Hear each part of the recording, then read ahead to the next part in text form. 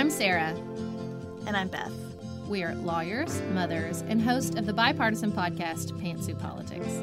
Just as we differ in political philosophy, we've arranged our lives in very different ways, from our careers to where we live to our choices around marriage and family. But we have more in common than divides us. In a world that increasingly defaults to false dichotomies, we explore the messiness of living wisely. The choices, trade-offs, priorities, and grace of living a nuanced life.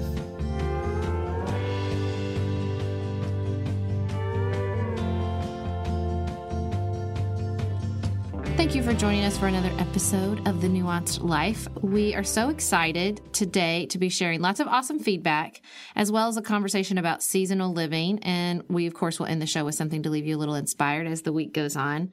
We got so many messages about some of our past shows. And as we were reviewing them all, Beth had a really great insight, which is they're all really about the pressure we feel. Either the pressure to drink, the pressure to be playing with our kids all the time, the pressure as single women. So we're going to review some of these messages and hopefully relieve some of the pressure. It all connects to the bruxism beat, Sarah. That's right. We're just getting right back to why everybody's grinding their teeth. We're getting so many messages from people about that. Yeah, update on the bruxism beat. So as is the human way, I changed my behavior, it got better, and then I got lazy.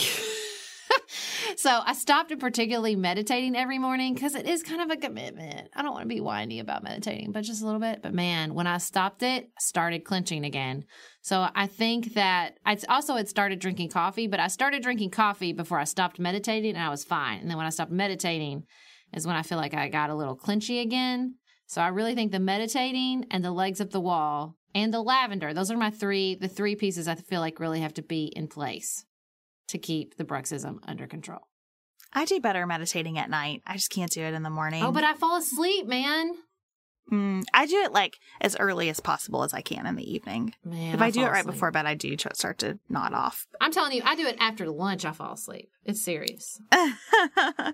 So let's dive into pressure. The first pressure we're going to talk about is a follow-up to our mommy wine culture conversation and the pressure to drink. And Caitlin pointed out that we took a kind of lighthearted look at mommy wine culture, and it's important to recognize how quickly this goes from kind of funny and maybe a little bit of overkill to a real problem. Caitlin wrote, perhaps on another show you could explore more deeply the damaging effect that addiction is having on the lives of women. Alcoholism is a progressive disease, and many women will tell you they started out with just a glass of wine with dinner or on the weekends. But then they added a second glass and then a third, and suddenly they were hiding wine boxes in the laundry room or behind the towels in the linen closet. I think it's an important point. And we, I think, struggled so much to not be judgmental in our discussion. Because we don't want to add to the pressure. We don't want to add to the pressure. But it is important, and I think it goes back to your point, Sarah, that there is always risk involved with alcohol. And sometimes that risk is going to be at an acceptable level for some of us, and sometimes it's not.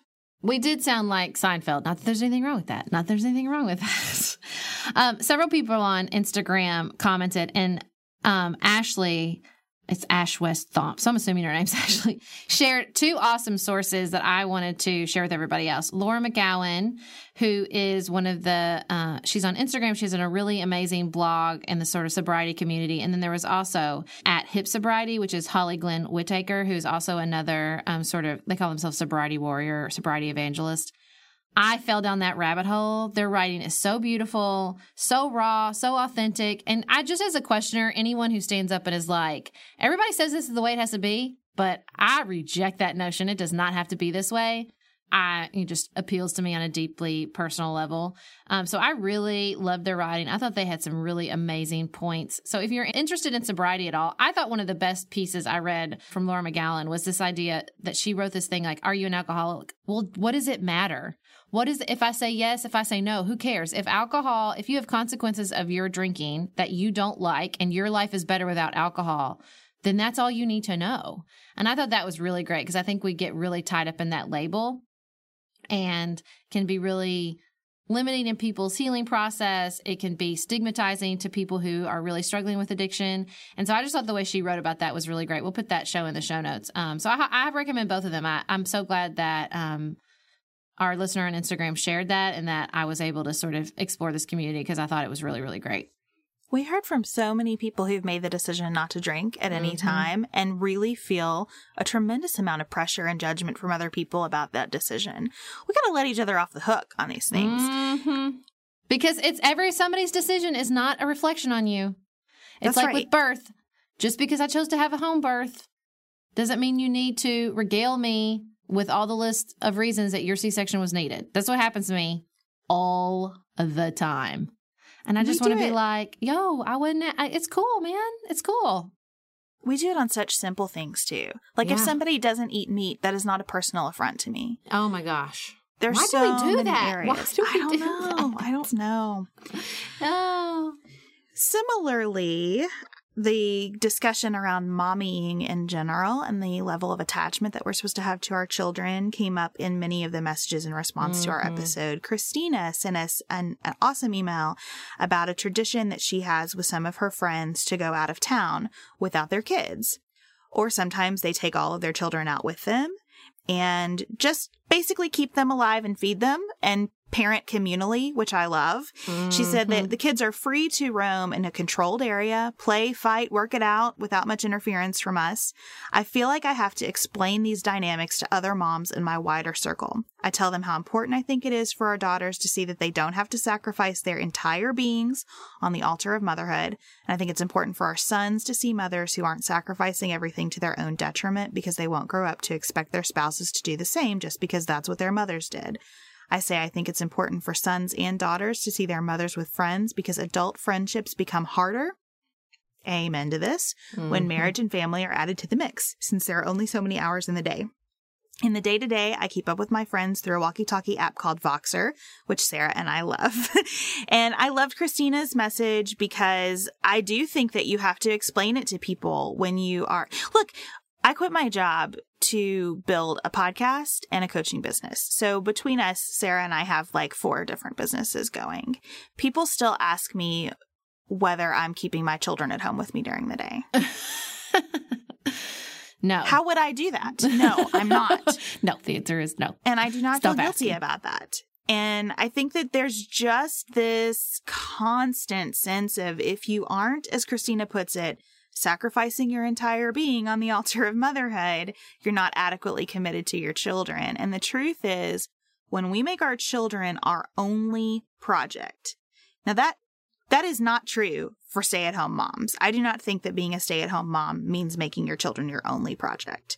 I mean, when you are truly making your children your only project, that does not end well for your children. No, it's too much pressure for a 3-year-old to be your entire reason for living. It's too much pressure. I feel so passionately about this. I have some really dear friends. They have this place called Howdy Farm. There's no cell signal, which is the best part about Howdy Farm. But it's just, there's like no running water. We camp. There's outdoor fires. There's a creek. And there's children ranging from ages from like 13 down to like 3 or 4. And they just go. I don't know what they do, and I don't care. I'm sure they throw rocks and hit each other with sticks and do all kinds of other sort of mildly dangerous things. And I'm here for it because I think it's important. There's this really great article going around about how the British are starting to build like these sort of, again, mildly dangerous playgrounds for kids to experiment and to learn their own resiliency and to like get like that's sharp, that's hot, don't touch it again. Like all these really awesome lessons that we think we need to protect our kids from. And I just think like, especially the communal parenting, I'm so for that. I will believe if we are friends, I will yell at your kids and I will not feel bad about it, just like I yell at my own kids. And it's just, I think too, they learn so much from each other in a wide age range like that.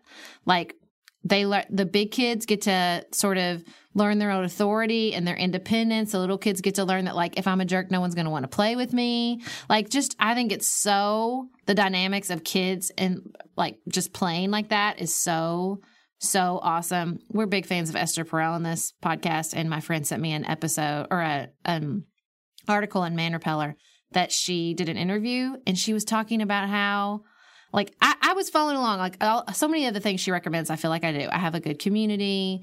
My husband, I connect with myself. And then she said, and I don't go to their games on the weekends. And I was like, sorry, what? Like, she was like, no, that's their thing. That's their activity. They don't come to my activity, so I do my thing and they do their thing. And our quality time is when it's our family thing. And I just thought that was so revolutionary because we all feel so much pressure to be up in their business all the time, to be at every single thing they ever go to. And I thought, Esther Perel, there you are being awesome one more time. I thought that was so awesome. Yeah, just let them, that's their thing. I don't need to be at their thing all the time. They don't come, my kids don't come to my city commission meetings. Like, come on. I thought it was so good. Well, and if you need to be at their thing for whatever reason, it can still be their thing. Yeah. Glennon Doyle had a really great Instagram post this weekend about being at soccer. And she said, it is surprisingly difficult to just go to soccer, especially when one of you is an Olympic soccer player. As you might know, Glennon Doyle's wife, Abby Wambach, is a soccer star. So she talked about how they take lollipops with them to remind them to shut up and just watch the game. And that their whole role is to remember that the kids are there to play, the coaches are there to coach, the referees are there to ref. She said, you parent, which means yell nothing, but yay, and good hustle, and you got this, and good idea, and maybe the occasional offside. Now, remember that awesome article that's supposed to say, the most important thing you can say is, I loved watching you play today. Yes. I love that. But one of the parts that I really loved from her post was to remember that children are dropping out of sports in record numbers. And this is the quote, largely because their parents are behaving like asshats on the sidelines in record numbers. Because things in general are less fun to do when bigger people scream at you the entire time you do them. True. Well, and that's the thing. So true. Even when you think that you are just keeping an eye on your kids' play, just keeping everybody safe, or just, being there to help, you are absolutely changing the way they play. 100% your mere presence changes the way kids play. And that's why they're from sports, that's why they hypothesize that so many sports stars come from third world countries where they're just playing in the streets and there aren't adults telling them, quote unquote, how to play, to imaginative play where we're directing them, usually in gendered ways. Just step on out of there. If you want to let a kid be a kid, let a kid be a kid. Don't be an adult standing over a kid trying to be a kid. And it's hard to remember that nothing is about you. It's really difficult because we do tell ourselves that everything is about us and about the time that we need to be giving our kids. I have realized that my daughters play together the best when I am cooking dinner and truly leaving them alone. We got these massive shipments in the mail that came in 2 very large boxes this week. I gave Jane and Ellen the boxes and some markers, and I cooked dinner, and Chad was in the kitchen with me, and the two of us marveled at how animated they were about these boxes. They were having the best time. Jane came and got some paper plates to turn hers into a car. Ellen had her own ideas, and we just left them alone. And it was hard because that window of time is about the only window we have to play with them on a weekday. When we're not trying to get them ready to go somewhere, we're not trying to get ready for bed. I mean, it is a very short period of time that we might have to play with them. They are so much better when we don't try to play with them during that window of time and let them play amongst themselves. But that's a hard lesson for parents who believe that we are solely responsible for our children's constant entertainment. I've said this before. I don't play with my kids. I read books. I will occasionally play a board game. That's about the limits. And I straight up had 3 kids so they could play together because it's so fun, especially siblings. And the ages of mine are really good. They play together for a long time. Yeah. Do they fight? Do they definitely hit each other and cry? Yeah, they do, because they work it out. That's why when my friends are like, oh, can my child come over? I'm like, yes, please. Adding an additional kid means I don't hear from them for 2 hours. It's amazing. So moving on in our pressure carousel here, let's talk about Susan's message, because she was talking about pressure on single women. And she said lots of good things. The thing I wanted to pull out of her message was talking about how we create so much pressure around marriage and family that those are the only things we celebrate. Yep. So if you are a single woman, there is not anything in your life that people are rushing out to celebrate. And she said, why don't we celebrate birthdays or getting a new dog or moving into a new house? And this is the one that I thought was genius. Repaying your student loans. That's there awesome. Are so many aspects of life that would benefit all of us. I think it would take so much pressure off marriage if weddings could be less of a thing and if showers were less of a thing. There's something lovely about those traditions. I'm not saying let's just wipe away all the traditions. but it would be great to have some other things in life that are these really important milestones. Some of them perhaps as a couple, but many as individuals. Well, and she said this wonderful thing about how a friend reached out and said, can I plan your birthday party this year? And she was almost in tears because she'd been planning her own birthday party for so long. And I really believe in birthday parties because I think that we talk a lot about the overlap of identity and roles. And so much of what we celebrate is role driven. And I love birthdays because it's not about who you are or what your job is or who you're married to. It's because you were born and we're so happy you were born. Look, I'm tearing up. That's how much I love birthdays. And so I love the idea. I told her I was going to email immediately my single friends and be like, can I plan your birthday party this year? Because that's such a beautiful thing that we should celebrate and nobody should have to plan their own dang birthday. Side note, I also don't think people should have to work on their birthdays. And when I'm queen of the world, no one works on their birthdays. That's also true. And look, reach out and plan your married friends' birthdays too. Mm-hmm. Like, let's take some pressure off of all these relationships and celebrate friendship outside of marriage. We just talked about that too. It's hard to keep those connections with your friends. There's a lot that we could do for each other that would make life a lot more fun, that would introduce the kind of ritual that's been a theme in our conversations lately. So I loved all of Susan's ideas. Well, and I was thinking about this in relationship too, and I think I talked about this on Pantsuit Politics, that I listened to this really great Death, Sex, and Money about veterinarians and how they have some of the highest suicide rates among the professions because the pressure we've put on ourselves about our pets and sort of our attachment to our pets, as well as the cost of taking care of our pets. And they have to deal with this all the time. And it just made me it's the spotlight effect. I know we all do it, but I'm so consumed with my own life that I forget to look around and be like, oh my gosh, look at that burden that person's carrying. Can I help them at all? Can I do something? I was thinking about in my church that we do meal trains for babies and surgery. But I was like, man, there should be a flu meal train when someone's just carrying a burden of flu or something like that. Where are some ways that we can look around at each other and say, hey, can I ease the pressure on you in this way? Because it's so fulfilling to do that. And then it's to you personally. And then, of course, so helpful to the other person.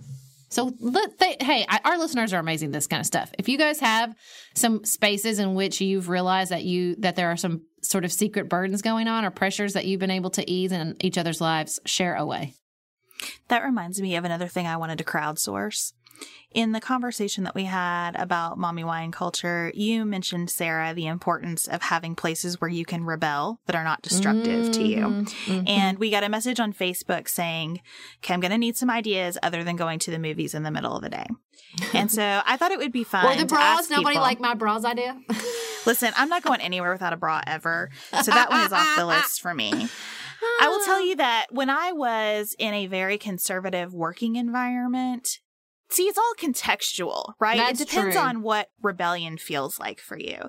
So when I was in a really conservative working environment, I had my secret rebellion of I like to buy blazers that were lined with animal print. And I liked to paint my toenails green and do other things that were just private, little cues that I was still a person. I wasn't just Sally, lawyer in a black suit. Mm-hmm. These days, Chad and I do go to the movie in the middle of the day sometimes, and I absolutely agree with you about what a treasure that is to be able to just skip out in the middle of the day and see a movie for lunch.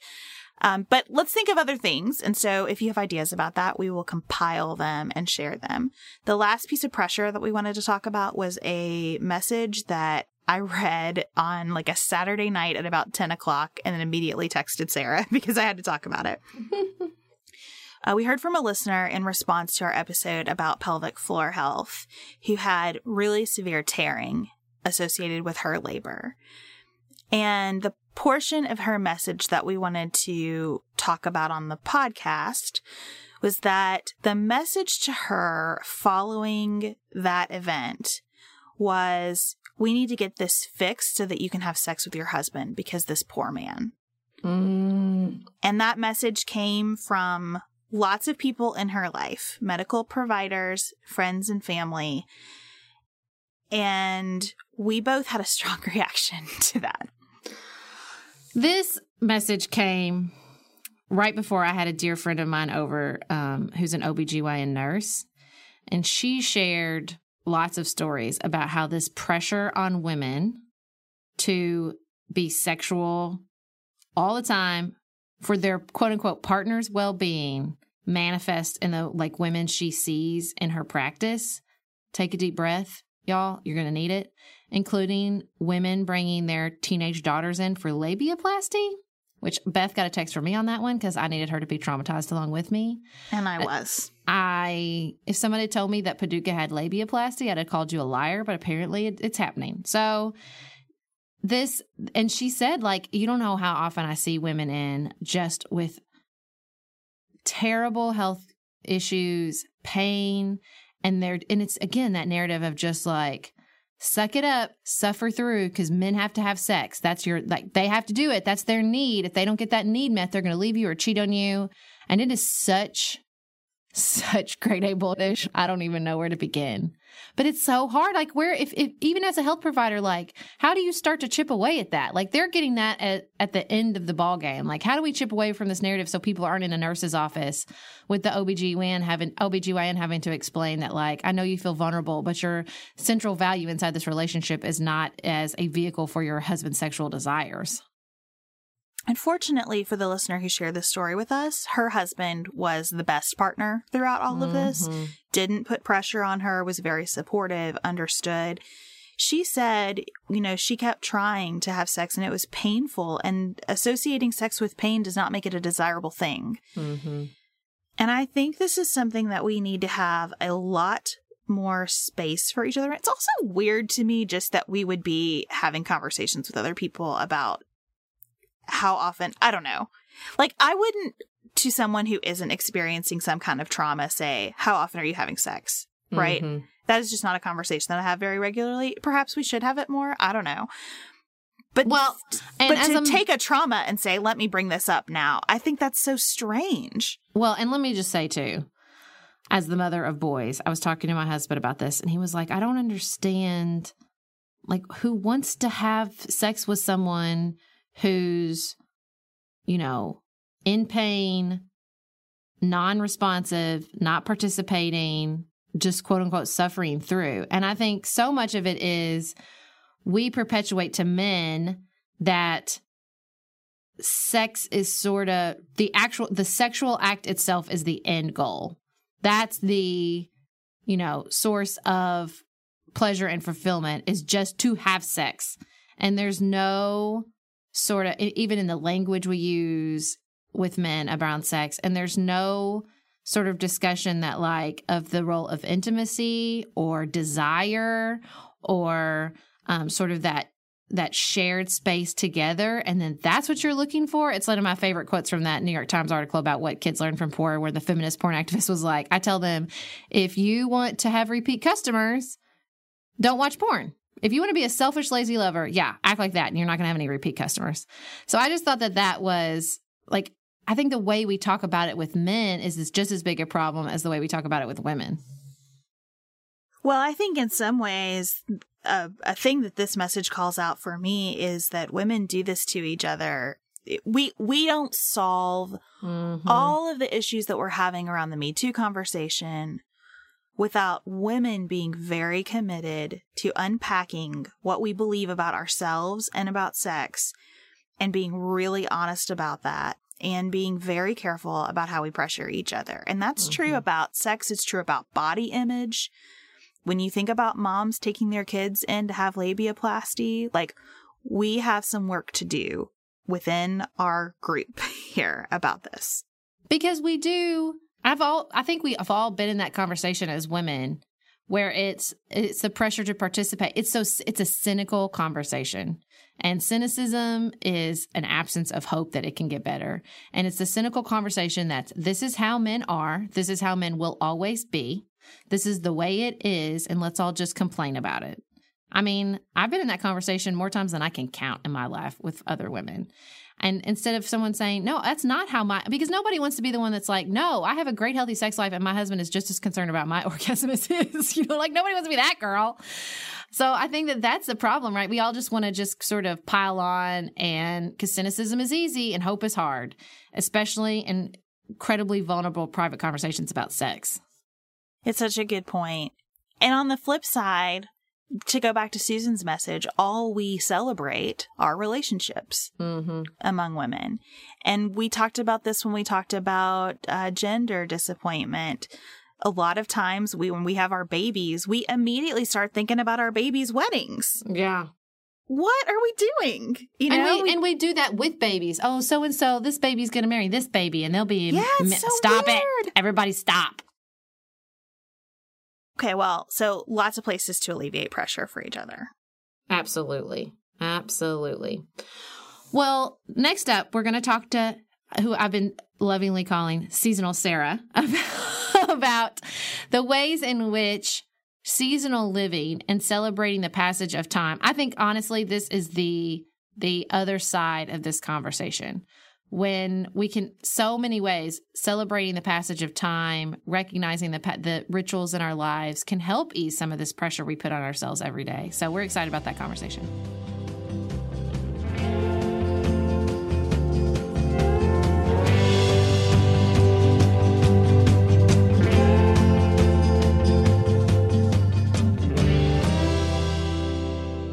We are so excited to be joined by Sarah Sturley, who reached out to us after we had our conversation about sort of the passage of the everyday and the importance of seasonal living. And she is Sarah by the Season at sarahbytheseason.com. So she's a little bit of an expert on this. I don't know about that, but we were just having a conversation at the beginning of the show about the pressure we put on ourselves.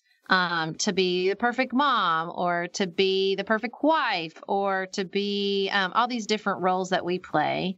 And I was saying at the end of the segment that I think that the marking the passage of time and understanding sort of the seasons in our life, the seasons in the year, is a really good way to ease the pressure we put on ourselves. So can you tell us about your seasonal journey and why you think this is so important, and maybe how it helps you with the pressures of the modern woman?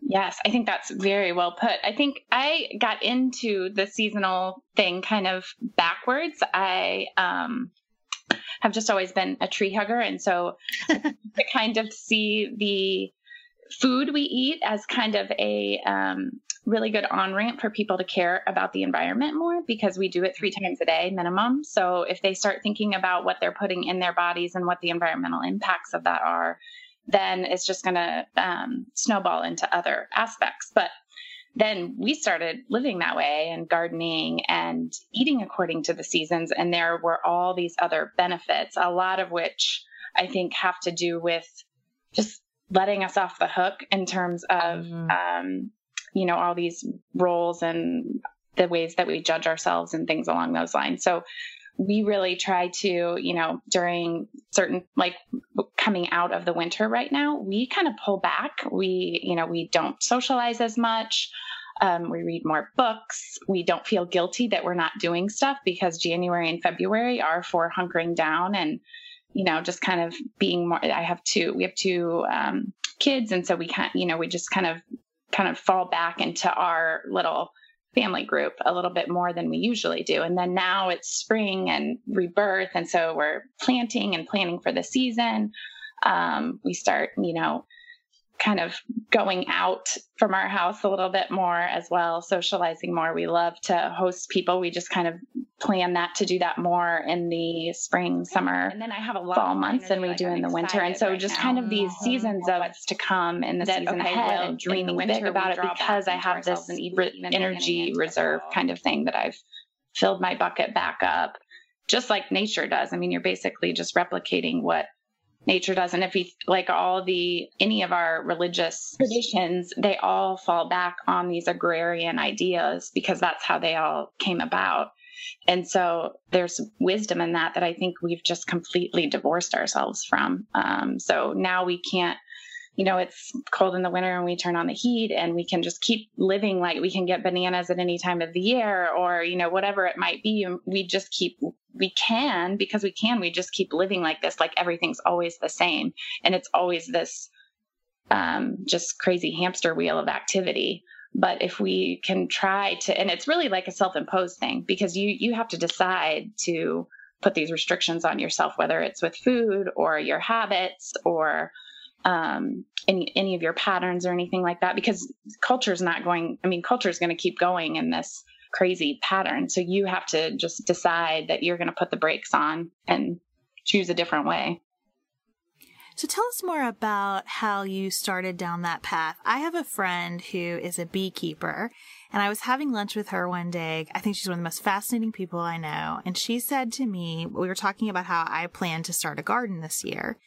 And she said, growing your own food will change your life in ways that are unimaginable to you sitting here today. And I wonder if that rings true for you, and if you could flesh that out for us a little bit more.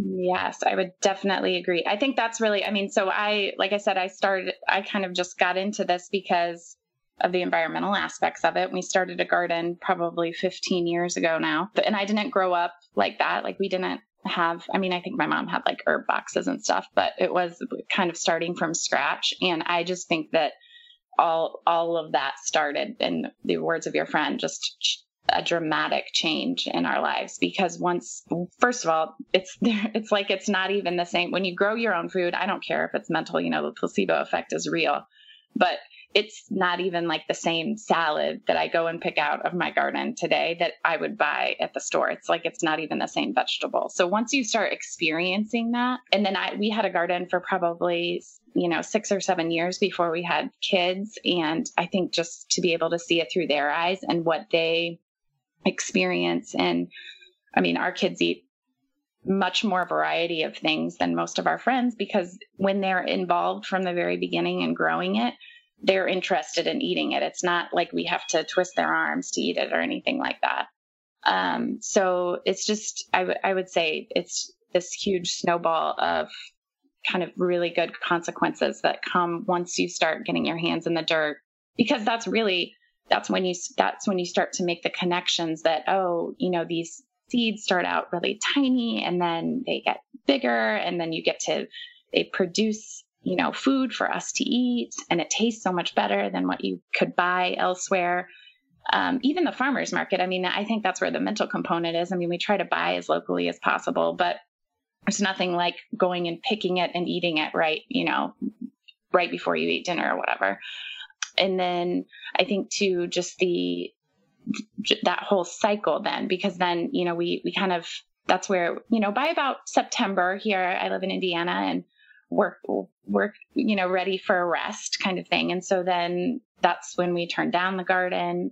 Just the kind of abundance that a garden teaches you, I think, has been really powerful for me. And so, yeah, I think everyone should, even if you live in an apartment, it's really easy to have when we lived in a condo, we started with like Rubbermaid totes that we just made into garden boxes. We didn't even buy anything, it was like super cheap. So I think even growing 1 or 2 things for yourselves can have a dramatic effect in terms of how it's just the lessons that it's teaching you. And you just want to keep getting bigger and bigger. We used to live in the suburbs, and a couple years ago moved out to 5 acres and are kind of transforming the land we live on to be as much food producing as possible. And so watch out if you get into it, because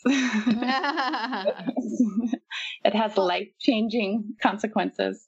I just think that so much of modern life, the narrative is the more choices available to you, the easier your life will be. And I kind of think that might be a lie. It's definitely a lie for me. I get decision fatigue so easily. And our brains are just not meant to be overwhelmed with every choice imaginable at every single moment. And when I think so much of choosing to live seasonally and choosing to limit yourself based on the time of day, based on the time of year, based on the week in the day, be it Sabbath or respecting something like that, is about just limits, because just like kids, we respond well to limits. We live well within limits where we're not having to take on the global choice available to us at every single minute. Yeah, I totally agree. I'm a 7 on the Enneagram, so I don't love limits. And this has been a big discipline for me to see the fruit that's come out of it by these kind of, self-imposed limits that we put on ourselves. And I always like to use the strawberry as an example, because obviously now you can get strawberries all around the year. But we have we have strawberries here at home now too, but we have a strawberry patch, U-Pick patch that's just a few miles from our house. And we go there every year, several times. It's like some people go there for like a fun, it's like a family activity. When we go, our kids are like down to business, and we're like, you are getting as many strawberries as you can possibly get, because then we put up a whole bunch and stuff like that. But our kids don't eat strawberries during the year unless we have frozen them or like in jams that we've made and stuff like that. So they, in June when the strawberry season hits, we let them just gorge themselves on strawberry everything for like 3 weeks. And by the end of that 3 weeks, they're like, okay, I'm ready for something else. But then, like right now, if they know when we go to the store, they see strawberries and they're like, those are disgusting. Like that's not the same thing that we eat in June. And we, have talked to them about how far that stuff has traveled, and that we just don't think that that's natural or right, that just because it's available doesn't mean we eat it, kind of thing. So I think that that's just been really powerful for our family to be able to talk through those things.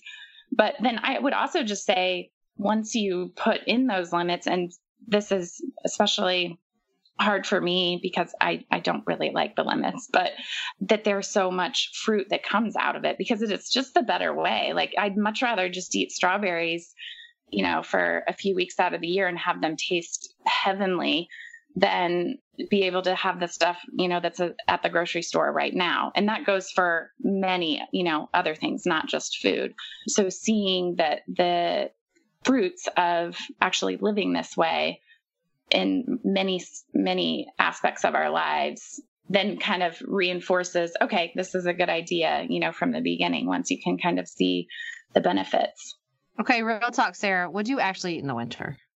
So we have a really cool local co-op here called Market Wagon. I actually think it's expanding throughout the Midwest, but they partner local farmers and kind of just make it really easy to connect with stuff. So we eat a lot of greens because of this Market Wagon, where there's a few local farms that have greenhouses that can grow greens. We eat a lot of that. We eat a lot of soups.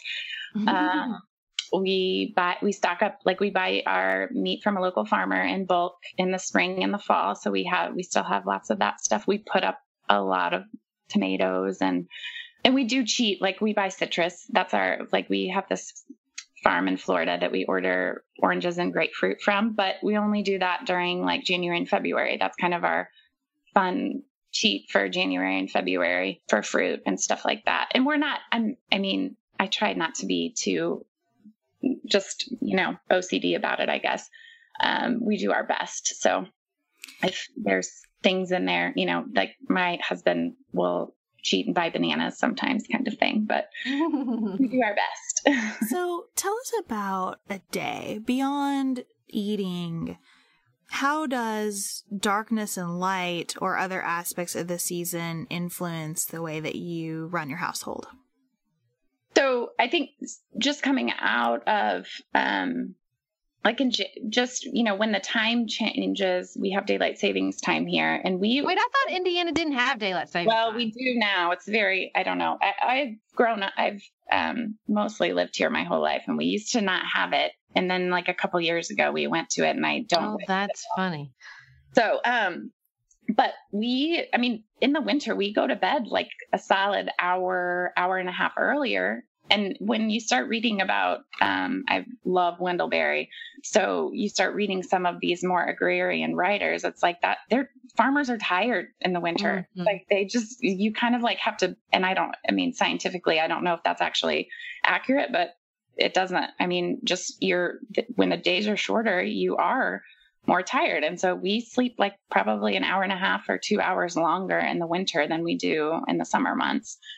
And we just kind of have that kind of, like I talked about, that slower pace in the winter. We're just at home more and not going out and doing as much. And then in the summer, we are outside a lot because there's a lot of work to do around here. Gardening is a lot of work. It's fun work, but it's still a lot of work. And so, we're up later. The days are longer. You have more energy anyway because you're out there doing. And I think one thing that has become really important to me as I've gotten older and just motherhood and is finding that time to be outside regardless of what the weather is like, because since we can be inside either like in the winter and there's heat here, or in the summer you can cool off and be outside in this artificial environment all the time, we've lost that connection with nature because we don't have to be out in it. And so for me, even in the winter, I just have to get outside once a day, even if it's just, a short 10-minute walk, just to kind of reconnect. And it's a good kind of mindfulness practice for me, to be honest. But I would say we just kind of structure, we're resting more in the fall and winter when things kind of start to contract, the days are shorter, and then we're more energetic and doing more in the spring, and especially the spring. From a gardening and farming standpoint, it seems like you're just going all the time. I would also argue that the sleeping more in the winter and fall is an immune system response. I think that I notice my kids get sick when they're tired, period. That is the key. If they're tired, they're going to get sick. So have you noticed sort of health consequences with regards to the way you've changed the way you've been living seasonally? Yeah. So I love like some of the more traditional ways of putting up food. So lacto fermentation, which is before we had canning and electricity and all this, like sauerkrauts, if you think about that, but they ferment all sorts. Every culture has different fermentation traditions. Well, so what this basically does is it's kind of like the good bugs are, multiplying. And so, and just how, I'm sure you guys have read how important gut health is and stuff like that. So we use a lot of those more traditional methods of putting up our food, and our kids are crazy healthy for it. I would say whenever we have well visits at the pediatrician, the nurse always jokes that our kids have like the thinnest files of anybody because we've been going there since they were babies, but they just don't really, knock on wood, get sick. And I would say too, I don't know about you. I'm 37. So I've just noticed like I can't like power through like I used to be able to. And so everything becomes more important in terms of just wellness in general. And so like some of these things, which I think are, that we've just completely lost by pasteurizing everything to death and worrying about cleanliness so much, it helps us to just incorporate, like live more in tune with what's going on in nature. So not being so, like our kids are out in the dirt, and there's so much benefit from just engaging and grounding with the dirt in that way. And then in terms of what we eat, I do think that we just have to be, or I've noticed my husband and I just have to be a lot more careful. And it's easier when, you have whole real foods to kind of stay on track there from a health standpoint, if that makes sense. Do you think that the kinds of things that we're talking about are compatible with modern living generally? Or do you think that people really have to make a choice? Like I think about myself when I was a lawyer and I had to bill, $1,850 every year, which felt impossible to me. It felt like, how am I even going to get my teeth brushed and do the level of work that I have to do every day, plus the commute, plus adding kids to that? Could I have dipped my toe into seasonal living, or is it something where you just have to make a choice between tuning in with nature and participating in kind of a modern crazy, hectic life? Oof, that's a good question. I would hope that it's possible to dip your toe in. I think really in a lot of environmental ways, there are ways to just dip your toe in, and that you see the good effects of it, and then you want some more. I work outside the house about 30 hours a week. So I'm not full time, but I do, do all of this stuff. But I will say too, there's a lot of, cooking and food prep, and I think it is like a value shift. And we have not this has been kind of like, as I mentioned, like a 10 to 15 year journey for us of just, biting off a little bit more each year, seeing what works and what doesn't, and, then going forward. And there have been times where we bit off more than we could chew and we had to step back. Last year, we built a greenhouse and we loved having fresh greens all winter right in our backyard. But then we had a bad windstorm and it took the greenhouse out in last April.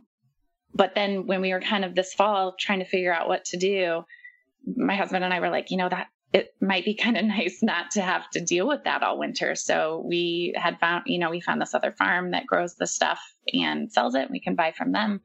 So I think some of those things where you just have to play around with and starting small and just seeing what works. But I think that's true for a lot of just environmental stuff in general. You maybe start off recycling and then maybe you start a compost bin and you realize, how easy that is. And then using that to feed your garden. And a lot of these things just feed off of each other once you get started. But I also think that, that your former career of billing that much and feeling like you had no margin for yourself is not sustainable either. I mean, I think it's just a broken model. I found that to be the case personally, but we have so many broken models. I think about sending my children to school in the dark. Nothing about that makes sense to me when we're putting our kids on the buses super early to get to school. And those things are going to take a long time to shift, I think. Right. Yeah. I think, there's obviously some outside systems that we just have to work within. But I think there is some opportunity for kind of adventure and independence to break the mold a little bit. And that's one thing that we have found kind of addictive is, we can get off this hamster wheel and not play by the rules that we've been sold kind of thing. And we'd really, like to continue to do that and take that to new levels and bring other people alongside of us and doing that too. Because I think we think that there isn't another way when you're in the thick of it. But then when you either see some people or try some things and dip your toe in, then it can just, you just see that it's not necessarily as black and white as you once thought. So as we begin the spring season, for most of us across the country, what would be a good way for someone to sort of dip their toe in? What would be an easy, and maybe it's not gardening, maybe there's another sort of spring tradition or seasonal practice that you would recommend? I think if you could just grow a few things or just one, and make it something that you eat. I joke, I started growing when we first started. I could be a professional radish grower because I've never been able to screw up radishes, and I've not really met anybody that it seems like radishes. That's true. We had a garden that we sort of neglected, but guess what grew? The radishes. Right. Yeah. So, but make it something that you eat. If you don't like radishes, don't grow radishes. But so I would definitely encourage that just for the kind that getting a taste of the gardening bug. I think it's really addictive. But then the other thing I would really encourage people to do is to find a CSA in their area. So that stands for Community Supported Agriculture. And typically if you just Google CSA in, your city, this has become such a big and popular thing around the country that you should have many choices. But basically what you're doing is partnering with a farm up front at the beginning of the season, buying a share in their farm. And then they agree to give you food all season long. And you can do different ones. Some CSAs are just for the spring. Some go, all the way through October, depending on the growing season. And it's inexpensive for you because you get kind of a bulk discount by buying that way. And it's really nice for the farmer because they're guaranteed. It's not like going to the farmer's market and if it rains out, they miss out on all that potential income that week. So they get guaranteed funds all up front.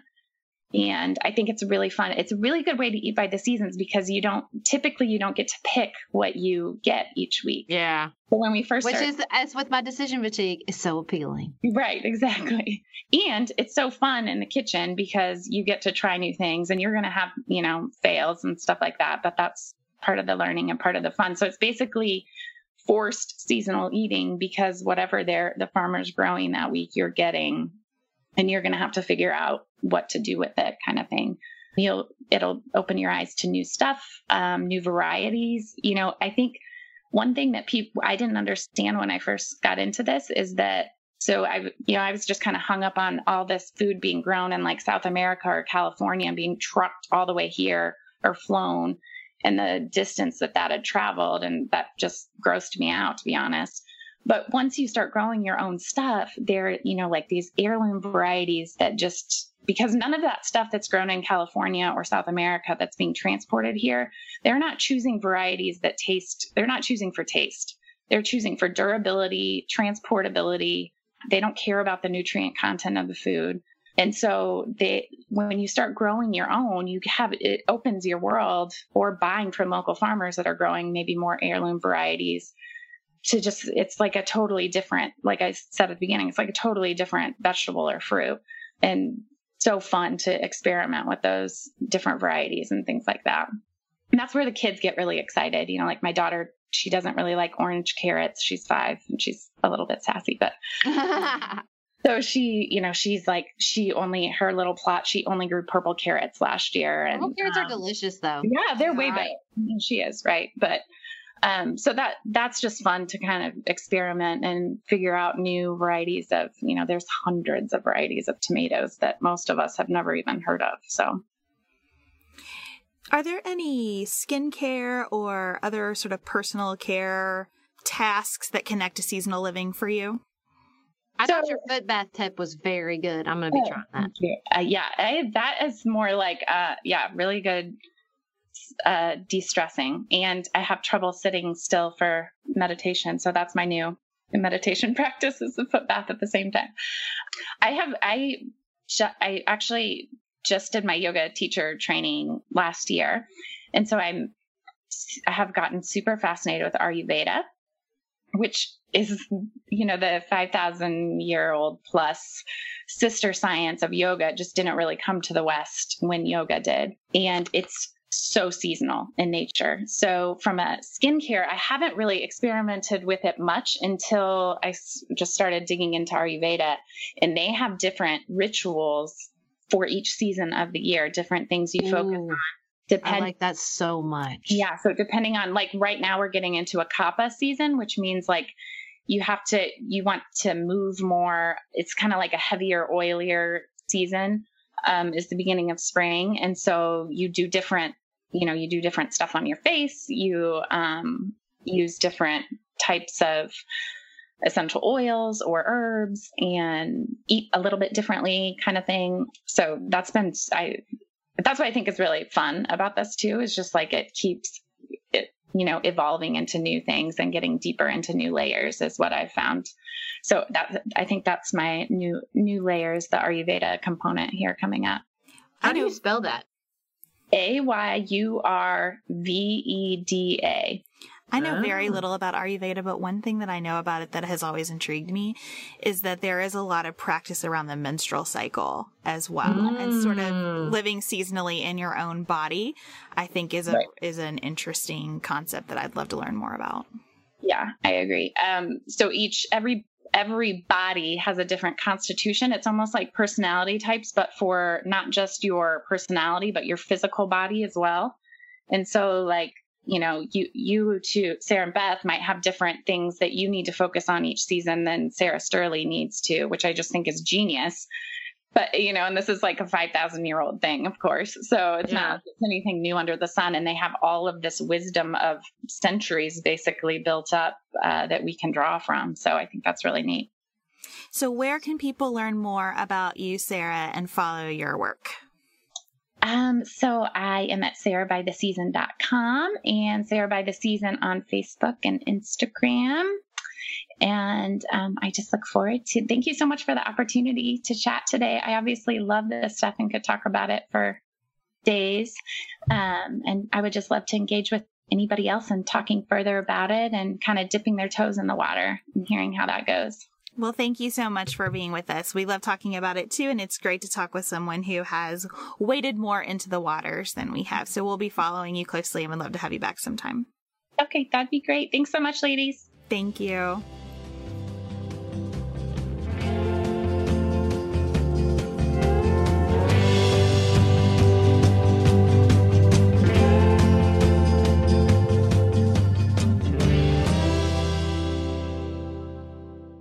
So at the end of every episode, we like to share something we've read that's inspiring to us. I wanted to share a quote from Hannah Coulter by Wendell Berry, a novel I just read, based on the recommendation, as always, of Anne Bogle at Modern Mrs. Darcy. And this character in this book is engaged to a man who sadly dies in World War II, and then she's looking back on her life after a long, happy marriage to another man. Sometimes, too, I could see that love is a great room with a lot of doors, where we are invited to knock and come in. Though it contains all the world, the sun, moon, and stars, it is so small as to be also in our hearts. It is in the hearts of those who choose to come in. Some do not come in. Some may stay out forever.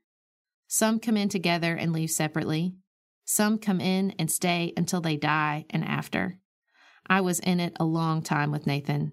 I am still in it with him. And what about Virgil? Once we too went in and were together in that room.